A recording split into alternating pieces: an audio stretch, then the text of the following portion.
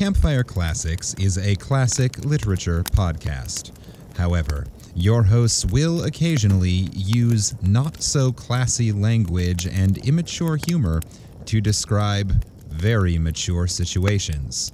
As such, listener discretion is advised. Hi, I'm Ken Sandberg. Welcome to Campfire Classics, where we try to read those books that look really good on your shelf.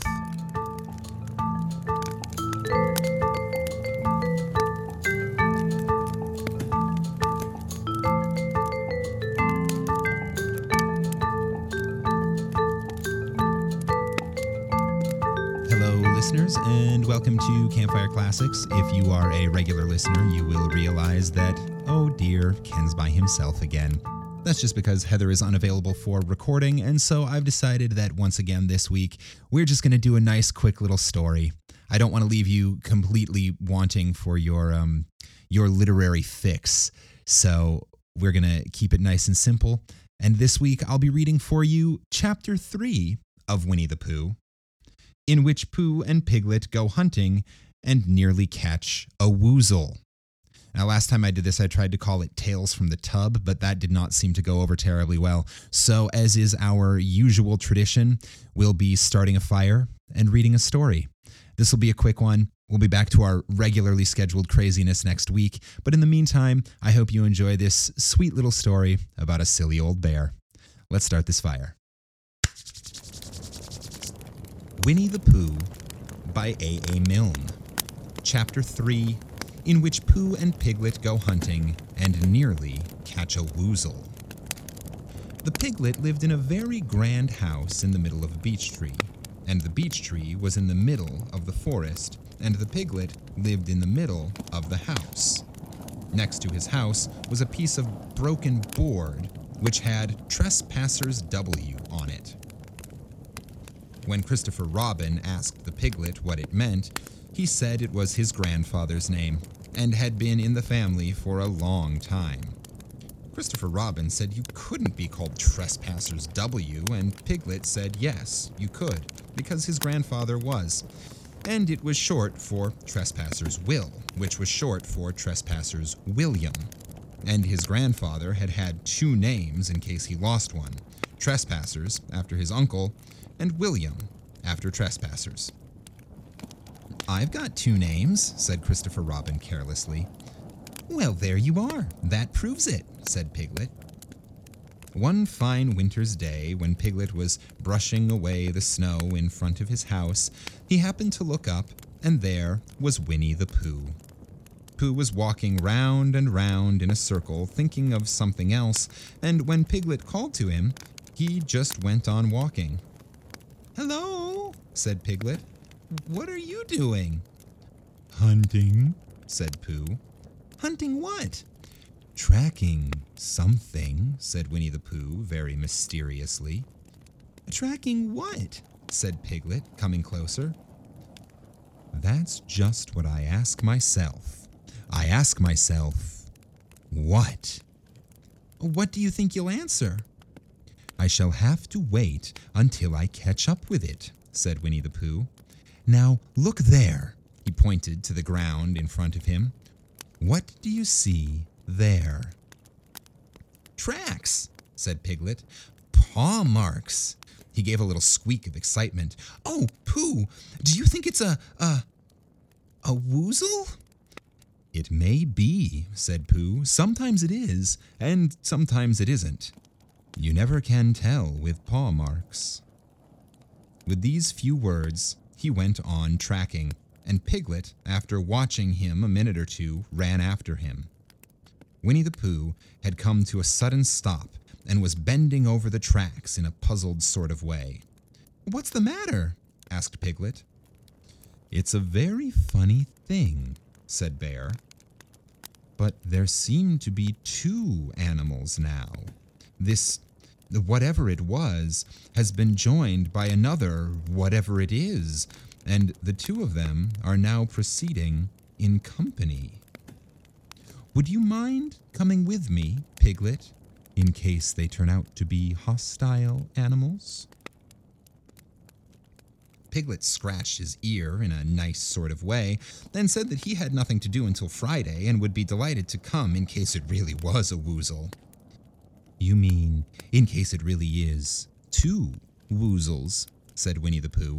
And Piglet said that anyhow he had nothing to do until Friday, so off they went, together. There was a small spiny of larch trees, and it seemed as if the 2 woozles, if that is what they were, had been going around this spiny. So round the spiny went Pooh and Piglet after them. Piglet passed the time by telling Pooh what his grandfather, Trespassers W, had done to remove stiffness after tracking, and how his grandfather, Trespassers W, had suffered in his late years from shortness of breath and other matters of interest, and Pooh, wondering what a grandfather was like, and if perhaps this was 2 grandfathers they were after now, and if so, whether he would be allowed to take one home and keep it, and what Christopher Robin would say. And still, the tracks went on in front of them. Suddenly, Winnie the Pooh stopped and pointed excitedly in front of him. Look! What? Said Piglet with a jump, and then, to show that he hadn't been frightened, he jumped up and down once or twice more in an exercising sort of way. The tracks. A 3rd animal has joined the other 2. Pooh! Cried Piglet. Do you think it's another woozle? No, said Pooh, because it makes different marks. It's either 2 woozles and 1 as it might be whizzle, or 2 as it might be whizzles and 1, if so it is, woozle. Let us continue to follow them. So they went on, feeling just a little anxious now in case the 3 animals in front of them were of hostile intent. And Piglet wished very much that his grandfather T.W. were there instead of elsewhere, and Pooh thought how nice it would be if they met Christopher Robin suddenly, but quite accidentally, and only because he liked Christopher Robin so much, and then, all of a sudden, Winnie the Pooh stopped again and licked the tip of his nose in the cooling manner, for he was feeling more hot and anxious than ever in his life before. There were 4 animals in front of them. Do you see, Piglet? Look at their tracks. 3, as it were, woozles, and 1, as it was, whistle. Another woozle has joined them. And so it seemed to be. There were the tracks, crossing over each other, getting muddled up with each other, but quite plainly, every now and then, the tracks of 4 sets of paws. I think, said Piglet, when he had licked the tip of his nose too and found that it brought very little comfort, I think that I have just remembered something. I have just remembered something that I forgot to do yesterday and shan't be able to do tomorrow, so I suppose I really ought to go back and do it now. Well, do it this afternoon, and I'll come with you, said Pooh.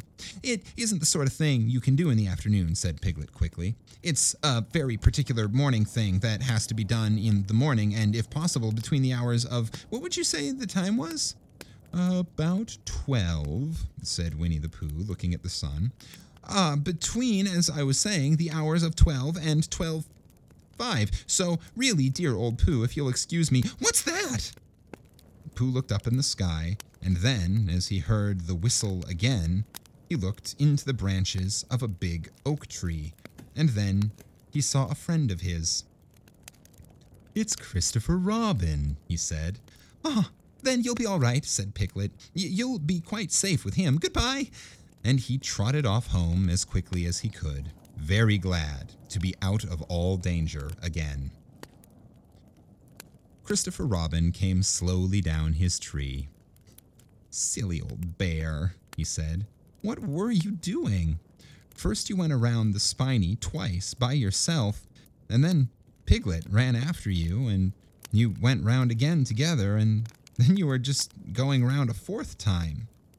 Wait a minute, said Winnie the Pooh, holding up his paw. He sat down and thought in the most thoughtful way he could think. Then he fitted his paw into one of the tracks, and then he scratched his nose twice and stood up. "Yes," said Winnie the Pooh. "I see now," said Winnie the Pooh.